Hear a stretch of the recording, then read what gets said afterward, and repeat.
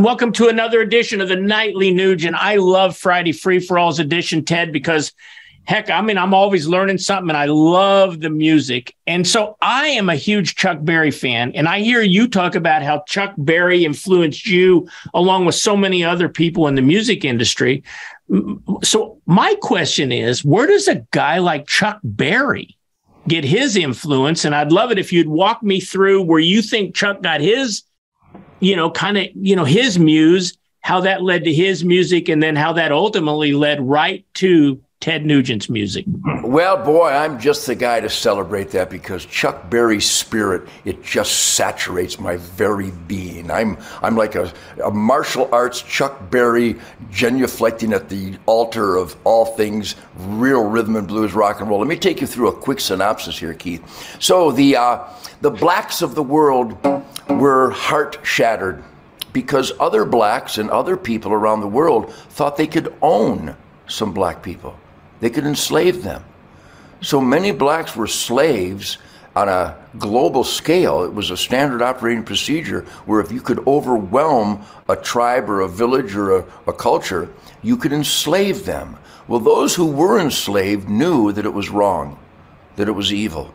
So they would sit around the campfire and with their broken hearts, they would emote the evil of slavery. And it came out in typical guitar music. It was acoustic guitars because they hadn't electrified it yet with Rickenbacker and Les Paul, but they'd get they go,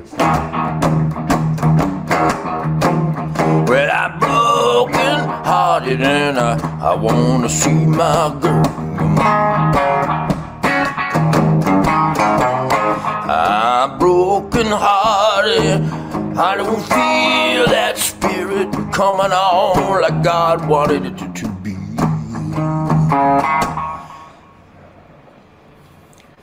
When you are enslaved and you know it's evil and wrong, music can at least be remedial temporarily. All right, and then when truth, logic, and common sense, goodwill, and decency freed the slaves, all of a sudden Howlin' Wolf and Muddy Waters and Mose Allison and Lightnin' Hopkins, they got an electric guitar.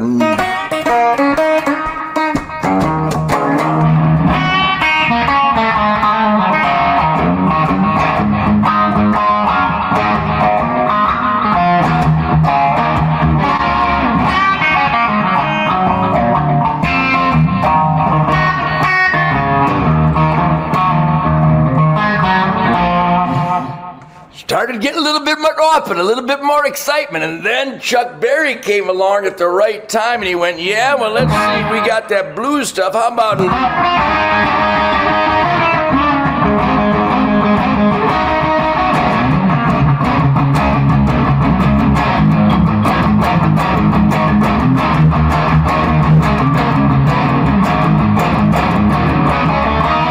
down Louisiana goes to New Orleans, back up in the woods among the evergreens, and stood a log cabin made of earth and wood. Well, every country boy named Johnny be good. He never ever learned me to ride so well. And play the guitar just like a ringing bell. You gotta go.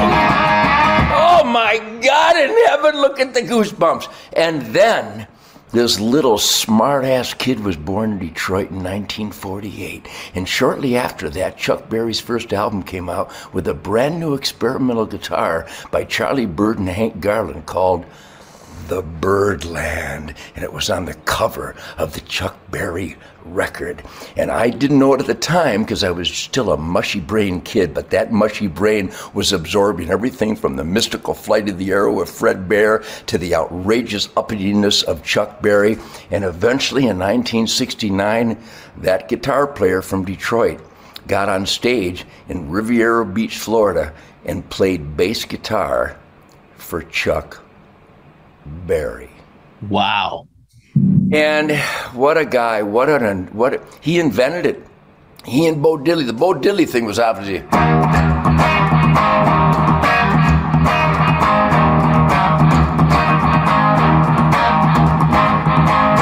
and Buddy Holly and everybody else, the Ventures and certainly the Beatles and the Stones and the Kinks and the Who and the Amboy Dukes and everybody I know was moved by that soulful musical authority and the work ethic. The work ethic that these black artists instilled in us. James Brown was known as the hardest working man in show business, and certainly Mitch Ryder learned that, Bob Seger learned that, I learned that, everybody I know learned that, and that's where that fire and that passion and that work ethic really came, because you can't play moving, meaningful, passionate, excitable, stimulating music unless you put your heart and soul into learning how to deliver that art form. And the work ethic is rarely adequately mentioned in the music world, because all the bands I know, I don't care if it's AC/DC or ZZ Top or Cheap Trick or Aerosmith or the Ted Nugent Band or Sammy Hagar, unbelievable work ethic. We bust our ass to present the best, tightest, most emotional, moving, exciting, dynamic music we possibly can, and we really learned that from Chuck Berry and those founding fathers. And today in 2022, I have a brand new record called Detroit Muscle, and there's a lick on there. It's a bastardization of the honky tonk that Chuck Berry, and everybody played honky tonk.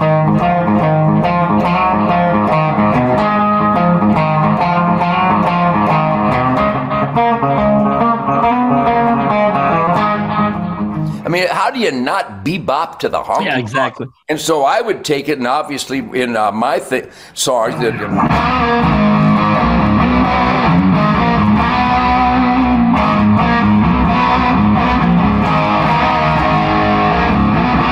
And all that is instead of.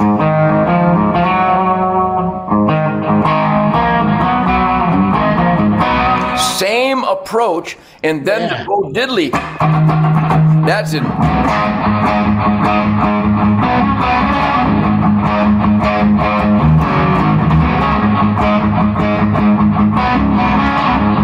That chick, chick, chick, chick, chick, chick. And then on the new record, Detroit Muscle,